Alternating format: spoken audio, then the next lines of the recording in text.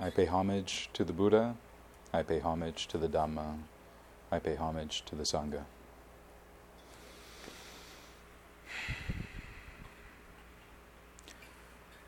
Man, I'm hungry. You don't need to know that, but I have people listening to a podcast at some point, and I have a really good, device here that is probably going to catch some of the rumbles in my stomach. And it's important that people know that Godzilla did not attack L.A. Sabota just forgot his breakfast. Anyway, I've been reading a book lately called Taking the Kids to Italy. And it's written by one of my favorite authors. A lot of people haven't heard about him, but you should totally check him out. His name is Roland Marullo. And he wrote a really good series that I like, the first one called Breakfast with Buddha. Who wouldn't like that? And he decided to write a memoir, Taking the Kids to Italy, which is an odd memoir for me when I think about it, because I've often thought of memoirs as the story of someone's life, from the beginning up until that point, or maybe a good chunk of time in their lives. But he wrote a memoir about a particularly bad trip to Italy he took with his kids for about a month. That's his memoir. Just a really bad trip.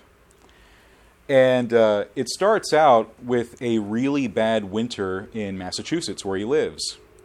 And he starts getting really stir-crazy. It's cold outside. He can't go golfing or really visit with his friends a lot. He feels really cooped up in his really big house. Poor him. And he's just tired of sitting around the fireplace, drinking hot cocoa and reading books. And he starts thinking about all of these trips in the past he's taken to Italy. Oh, how good the food was. How wonderful the wine was. Oh, the road trips we had, and it was amazing. And now he's got 2 young kids, and his friends have told him, you can't travel around like you used to with kids. And so some stubbornness gets in there too. He must prove them wrong. So between these dreams of Italy and how warm it must be, because they don't have winter, right? It's Italy. And between his friends telling him there's no way he can go on a trip with his kids, he goes out to prove them wrong. So he racks up a bunch of debt on his credit card, takes his wife, his kids, and his mother, and they go to stay in Italy. They find a friend who has a house. They don't know what the house looks like. Unfortunately, this happened before, Airbnb, anything like that. He couldn't look at this place. He just goes. And when you know it, the place is pretty much just as cold as the place he left. Maybe a little warmer, And things just go wrong from there. And one of his kids gets the flu, and then he gets the flu, and all the food isn't good, and it's winter, so all the touristy places are closed. And it just misery upon misery. It's a good read. You should read it. And I was reading this book, and I'm still reading this book, during a really bad heat wave that we're having in Southern California. So the irony is not lost on me that I'm reading a book about this guy who can't escape the cold, while here I am unable to escape the heat. And I decided to take this book with me last weekend when my wife and I were traveling up to Reno, Nevada for a funeral. So not a really happy time. Her grandmother passed away, and so the in-laws and my wife and I hopped into our car and drove up to Reno. And I told friends and family about this, and they were like, oh, that's so sad, of course, but at least you get to escape the heat wave. Like you get out of Southern California, you get away from the heat. And why they thought that driving to Reno, Nevada in July would be escaping heat of any kind is lost on me entirely. Because, they told me, and I knew better, but I started to hope just a little. Like, maybe they're right. Maybe I will get away from the heat. It's not Southern California with a heat wave. And so we left early Friday morning, and we're driving, and really optimistic. I'm looking at the outside temperature, and it's maybe in the 70s. Oh, good. This will be fine. No problem. And it's just, as we're driving, it's just creeping up. 80, 85, 100, 104, 108. I'm seeing the clouds. I'm seeing the humidity. We step out of the car. That was a mistake. And people are saying, you got to escape the heat. There's no escape. There's no escape. Not for Roland Marullo going to Italy. They got winter too. He should have thought that out. Same thing with me going to Reno, Nevada in July. No one's escaping anything in Reno. Not in July. And there I was, suffering through the heat. No escape. and suffering through the whole funeral and the sadness of losing a loved one. And I hate to say it, but the funeral service was probably one of the best parts of the trip. Because I got to be in the church where they had the vents in the ground with the air conditioning. And I got to sit right next to one of them. So yeah, people are crying and they're sad and the loved one's passed away, but I'm not sweating. So all in all, pretty okay.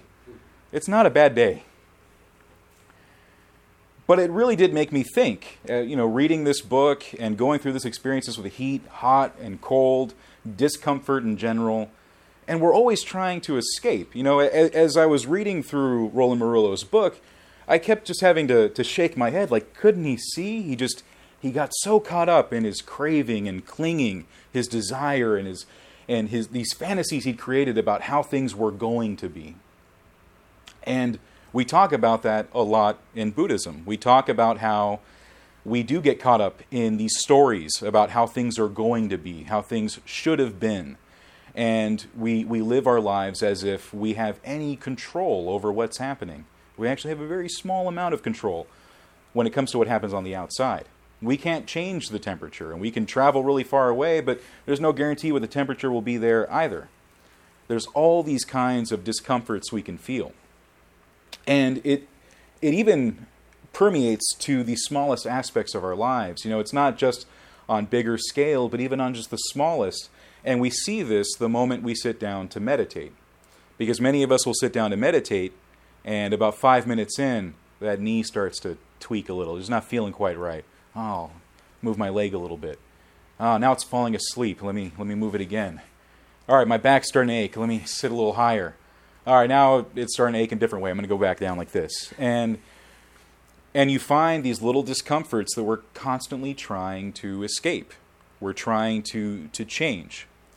Now, in Buddhism, there's no problem in having a preference. I definitely prefer to be cool. I'm not necessarily a big fan of the heat. I'm a big guy. I sweat for about 6 to 7 months of the year, so I get really excited when I'm not sweating. It's a good feeling. So I like when it's cooler. But I've pretty much learned to abide the things I can't change. There have been times my wife has come home and the house is kind of warm, and she's like, "You've just been sitting in it all day?" "Yeah, I'm okay. It's not that bad." "Their air conditioner's right there." "Oh, so it is. Well, now we can turn it on. You're here," right? It doesn't bother me so much. It bothers me most in the evenings because there's something about human physiology where your core temperature has to go down by, I think, at least 1 degree before your brain starts secreting the sleep chemicals. And for me, I retain heat and I radiate it out like some really lame, uncomfortable superpower. So I can't sleep in the summer. The chemicals just don't happen. So for me, most nights I'm sitting in the living room where the air conditioner is, with the air conditioner on, hoping that I will get sleepy. And it happens around 1, 2 in the morning most of the time. So in the past, I was definitely a night owl during the summers just because I couldn't fall asleep. And even now, I'm night owl-ish. Before I'd wait until basically sunrise. I'm like, all right, I'm going to sleep now. These days, it's amazing. Sometimes I'll get to bed at 11. It's wonderful. I think that's just part of aging, though. Now I can actually sleep because what else am I going to do? Things are getting pretty boring. But I have at least gotten to the point where when I do meditate, those little twinges don't seem to bother me so much. I can actually sit still for a surprisingly long amount of time. A while ago, I was giving a talk at another center, and I didn't know that they decided to turn on the recorder at the very beginning when I was leading a half-hour meditation. And it wasn't a guided meditation. I wasn't going to say anything. So I struck the bell, we started meditating, and there I sat for half an hour. And this was being streamed live on Facebook, and some people actually watched that. It's just a half hour of me sitting. And about 7 minutes into it, this guy says, "Hey, I think there's something wrong with the stream. I think the screen froze." I found the comment later on. I said, "I'm sorry to disappoint you. I really just do sit that still when I meditate." But that's pretty much it. Someone might hear that and go, "Wow, that's amazing. The stillness he's managed to..." It's just habit at this point. I've been meditating for so long, it's real easy to just sit still and meditate. But it's also easy to forget that stillness when I'm not meditating. Because even just a few months before that, I was at a temple where we were doing a long retreat, and there weren't a lot of the comfy cushions like you see here. There were a lot flatter ones. And we were already done with the meditation, and I had been a good meditator, not really moving around. And now it was time to hear a Dhamma talk. And so a monk is up there talking, and everyone is sitting and listening. And I'm not even really paying attention to what my body is doing. Not a good meditator now, because now that I'm not meditating, no longer any mindfulness, no longer any focus. And so I'm not paying attention to the fact that this guy's talking, and I'm just moving like this and moving like this the whole time. I'm the only one doing this. So about maybe 15 minutes into his talk, he pauses, and he says, Are you okay? And then I get embarrassed because the entire room of maybe 30, 40 people turn and look like, is he okay? Do you need more leg room? No, I'm fine. And then it occurred to me how much I had been fidgeting around. Now, to be fair, I was listening to a talk in a language I don't speak, so there wasn't much for me to do other than be kind of restless. But we all carry this restlessness with us. It's a part of the human experience. It can be really rewarding, though, to see what happens when we investigate that restlessness and see what happens when we don't give in to it, to see what happens when we can just really sit with those feelings. When I first started practicing Vipassana, I would try to sit in more traditional styles with not a whole lot of flexibility. So I'd have a lot of pain in my legs when I would meditate. And sure enough, my lucky left foot would just go to sleep, just entirely knock out. And I wouldn't have any sensation from the tip of my toe probably up to my hip sometimes. It would just knock out. And even though it was asleep, it would still somehow manage to be uncomfortable at the same time. And initially, I would adjust and adjust and adjust and adjust. And I'd realize that I'd gone a whole half hour just adjusting, which really doesn't feel a whole lot like meditating.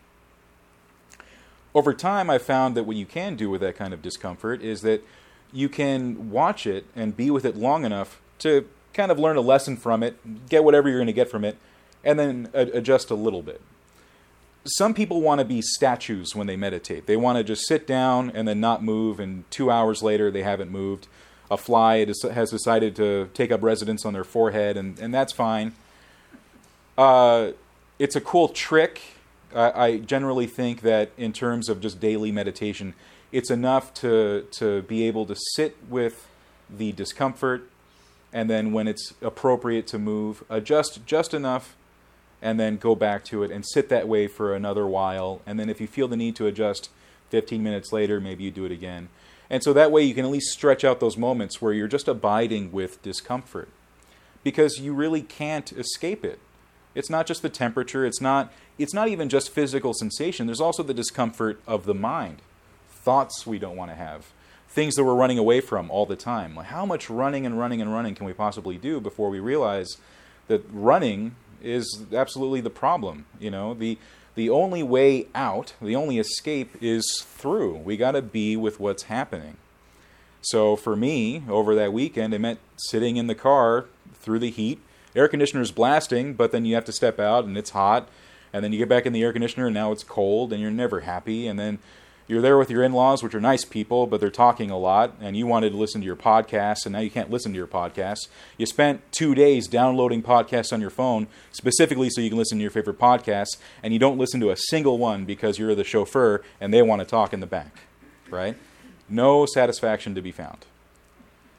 You got to just be with it and allow things to be different than how you expected. The trip was definitely different than I expected. There were plenty dissatisfying points along the way. But then you sit with it, you allow it to be, and then things change.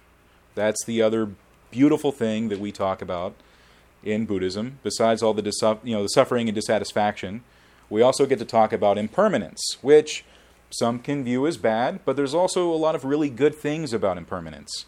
It means that whatever it is that's discomforting in the moment won't continue forever.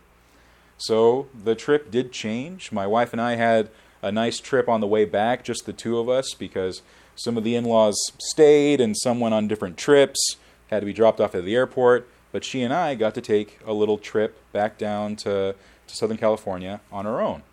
and I got to listen to some of my podcasts. So everything was okay. And we got to stop where we wanted to stop and have lunch where we wanted to have lunch. Got to talk when we wanted to talk. She got to take a nap when she wanted to take a nap. We were happy. And we got back to Southern California, and wow, wasn't I lucky? The heat wave was over. No, it wasn't. It's still hot. We're still miserable. The fan's going. It's not strong enough. We're all sweating. I'm sweating. Nobody's happy. That's life. And then have a good day, everyone. But really, though, we do acquire these tools in Buddhism to not change the world and our circumstances, but to change ourselves.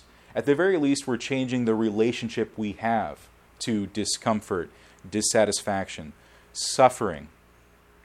And we can view these things not as enemies, not as monsters, not as things to run away from, but as things that we can just abide until they pass away. I think about poor Roland Marullo and how he can laugh at it now, and he sees the humor in it now. In fact, the whole reason he even wrote the memoir was because he told the story to friends who laughed and said it was funny and told him he needed to write it, and so he did. And it really is entertaining, but it's also a great example of that kind of restlessness, that kind of desire to escape. And time again, he just thinks things will be different. So he leaves Massachusetts, thinking that this small town he's going to go live in for a month is going to be different. Turns out the house he moves into is surrounded by a bunch of homeless mongrel dogs that just keep circling around and trying to get into the house. He can't figure out how to work the heater, so the house is just cold all the time. There's hard floors that his poor little girls keep falling on because they're slippery and they fall out of bed, and now they're just hitting, really hard surfaces, and it just goes on. And so this home that they imagined they'd be living in for a month, they stay in for about 4 days or so before they decide to go somewhere else. So they have to send apologies to the friend they were renting the place from, apologies to the neighbors who were supposed to help caretake and everything, and then they decide that they're going to go south and further towards the Adriatic, further towards the Mediterranean, because, of course, it must be warmer there, right? Still chasing after the warmth, trying to run away from the cold. And so they hop in the car and they drive down, they get lost a bunch, ask for directions a bunch, get lost again, try to find restaurants, all of them are closed. And then they make their way down, and surely this must be it. This is where they'll find happiness. Everything's closed, there's no parking, things are still cold. It's winter in Italy, because it's winter pretty much everywhere else around there. And it's going to be what it's going to be. Everyone goes there in the spring and summer. That's the time to go to Italy. And here's this man who enjoys food. And that's one of the reasons why he's one of my favorite authors, by the way, is because he'll describe the places he stops at road trips. Even in his fiction, I'm pretty sure at this point, now that I've read more of his memoir, most of his characters are just him. So in Breakfast with Buddha, let's say, the main character, Otto, is just pretty much Roland Marullo. I'm pretty sure that's what's going on. And he'll stop at places along these road trips and write about the food. The pasta was al dente, the sauce was this. And so here's this guy who loves food, and then he gets the flu, and then he can't eat. He's just throwing up everything. He's subsisting on maybe a little bit of water here and there. This was his big escape.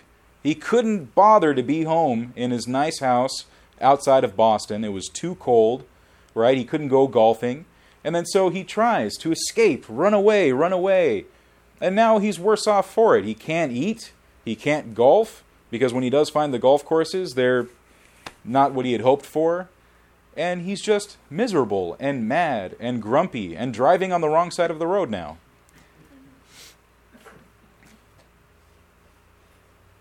The thing is, though, we all do this in some small way, in some larger way. We're always just looking for a way out. Why do we keep running? What happens when we stop running? What happens if you're a guy like me and you just sit and be sweaty for a while? Really, what's so bad? Have a glass of water, replenish, maybe have a Gatorade, I don't know. Got electrolytes, they'd say, And then just deal with it. Deal with the discomfort. Deal with the dissatisfaction. And you might find that it's actually not so bad. What would have happened, really, if he decided to stay home and not try to spend money he didn't have? What happened if he just found the pleasure and maybe sitting around drinking some hot cocoa? It really doesn't seem so bad when you put it in perspective. And so for us, in our lives, with the stories we tell ourselves, what might happen if we stop the story for a bit and really try to see what's actually happening? Are things so bad? Now, for some people, maybe things really are that bad. But when things get really, really bad, you're probably not sitting around contemplating anyway. You got other things to worry about.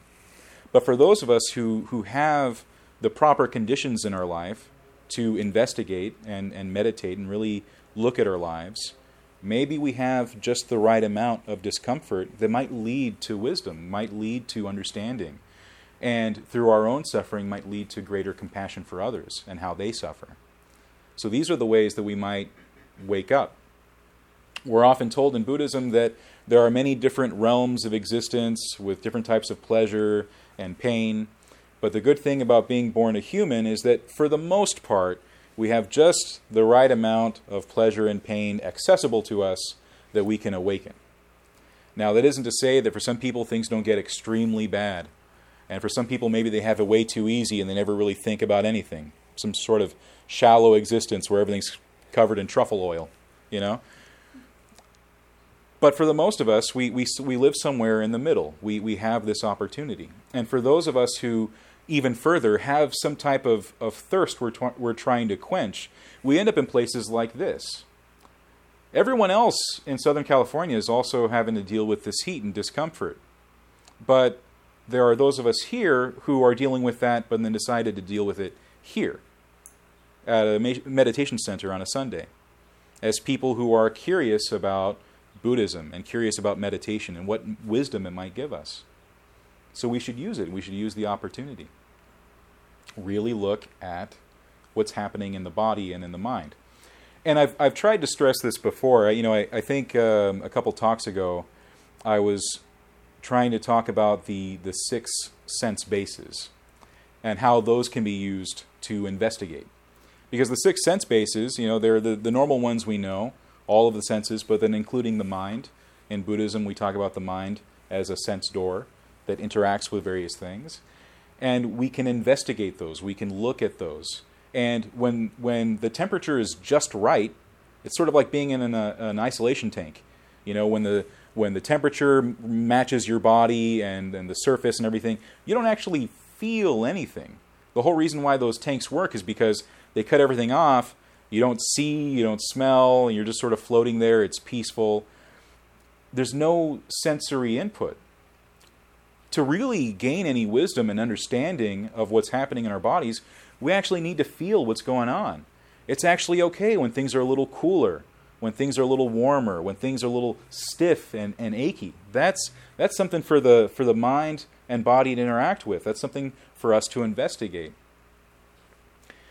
Now, the talk I gave at the time may not have been so great. I felt a bit... Well, actually, how should I phrase this? I felt the most like a conspiracy theorist I've ever felt, because in that talk, I decided to also talk about all of these other characteristics and qualities, and I think there's 37 qualities we can talk about in Buddhism, which are really just other ways of talking about the Eightfold Path and other things like that. And I just went through the whole list like I was prepping everyone for the test next week or something. And I think that maybe detracted from just the beauty of interacting with our own body and mind. Because we're not only after knowledge, we're after wisdom. And wisdom is something that we gain through experience. And if we're really looking at self-realization, let's say, self-knowledge, self-wisdom, we have to really turn inward and investigate these senses. What are we seeing? What are we tasting? What are we smelling? What are we hearing? What are we feeling? What are we thinking? In every moment. The good moments, the bad moments, the neutral moments.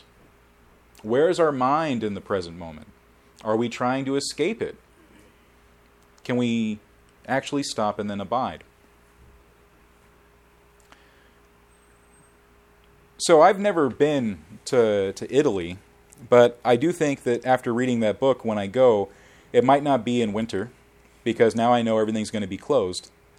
Also, because of the time we live in, I no longer have to really fumble in the dark the same way he did, because now there's things like Yelp and Google, because this was actually written a few years ago, so he really couldn't even look things online. He just had to just call ahead and then hope people were being honest and then find out. And so that was a lot of fumbling.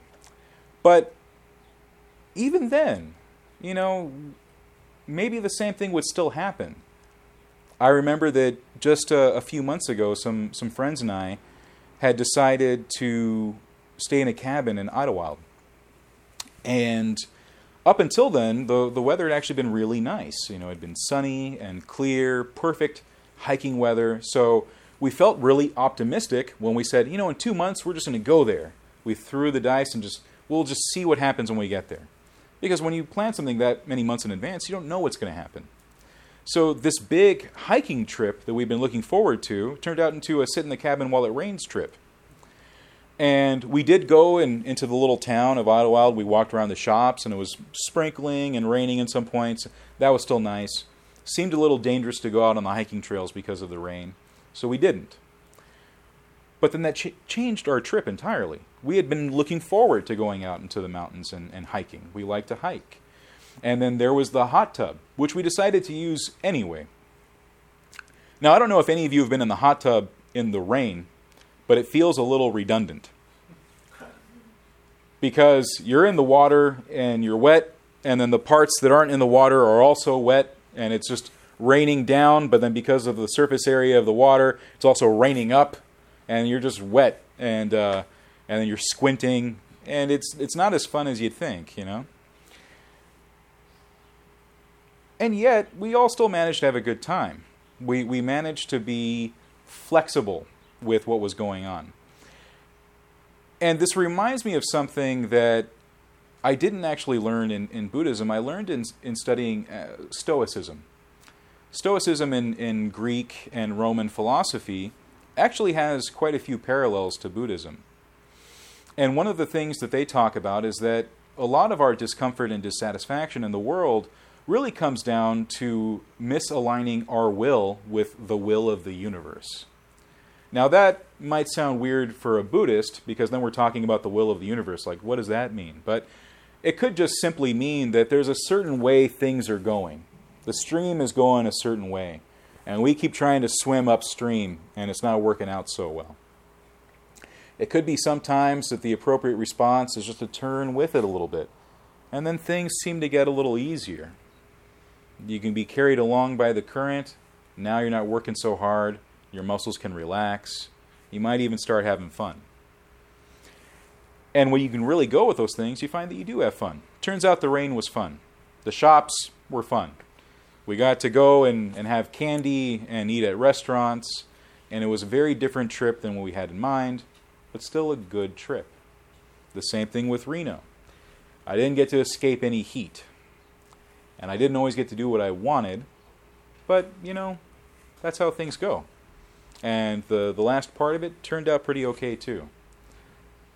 So, I hope that was interesting. I hope that it didn't get too repetitive. But sometimes repetition's necessary. That's how things really stick for us. At least for me. I know that in my life I've had to learn the same lessons over and over again because clearly I wasn't listening the first time. And I like experience because apparently I also need to learn the hard way too. And experience is the hard way. I mean, if we could just read the right book and hear the right talk and then everything just clicked and made sense forever, that'd be really great. But generally that's not what happens.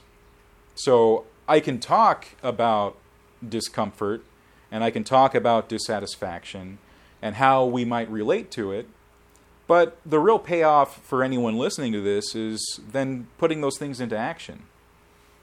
So even during this talk, even right in this moment, where's your mind? Maybe it's here listening to me. Maybe it's not. So maybe this could be an opportunity to not only be listening to my words, but checking in with your body. For me, that means I'm feeling my shirt starting to stick to my arms because, of course, I'm sweating. And that's okay. But what else is going on? What else is going on? We really need to be fascinated with what's going on. Interested. Not just with the good stuff, but with the neutral and the negative stuff too. We have to be interested even in that, because at the very least we can learn something about ourselves in those moments. We can also find out who we really are. You spend about 3 or 4 days with in-laws and you start really learning who you are. How do you respond to stuff, And how do you respond to people who have very different temperaments, very different personalities, who maybe say things a different way, communicate things a different way? How can you relate to them? How can you be kind to them? How can you be kind to yourself? All important things to think about.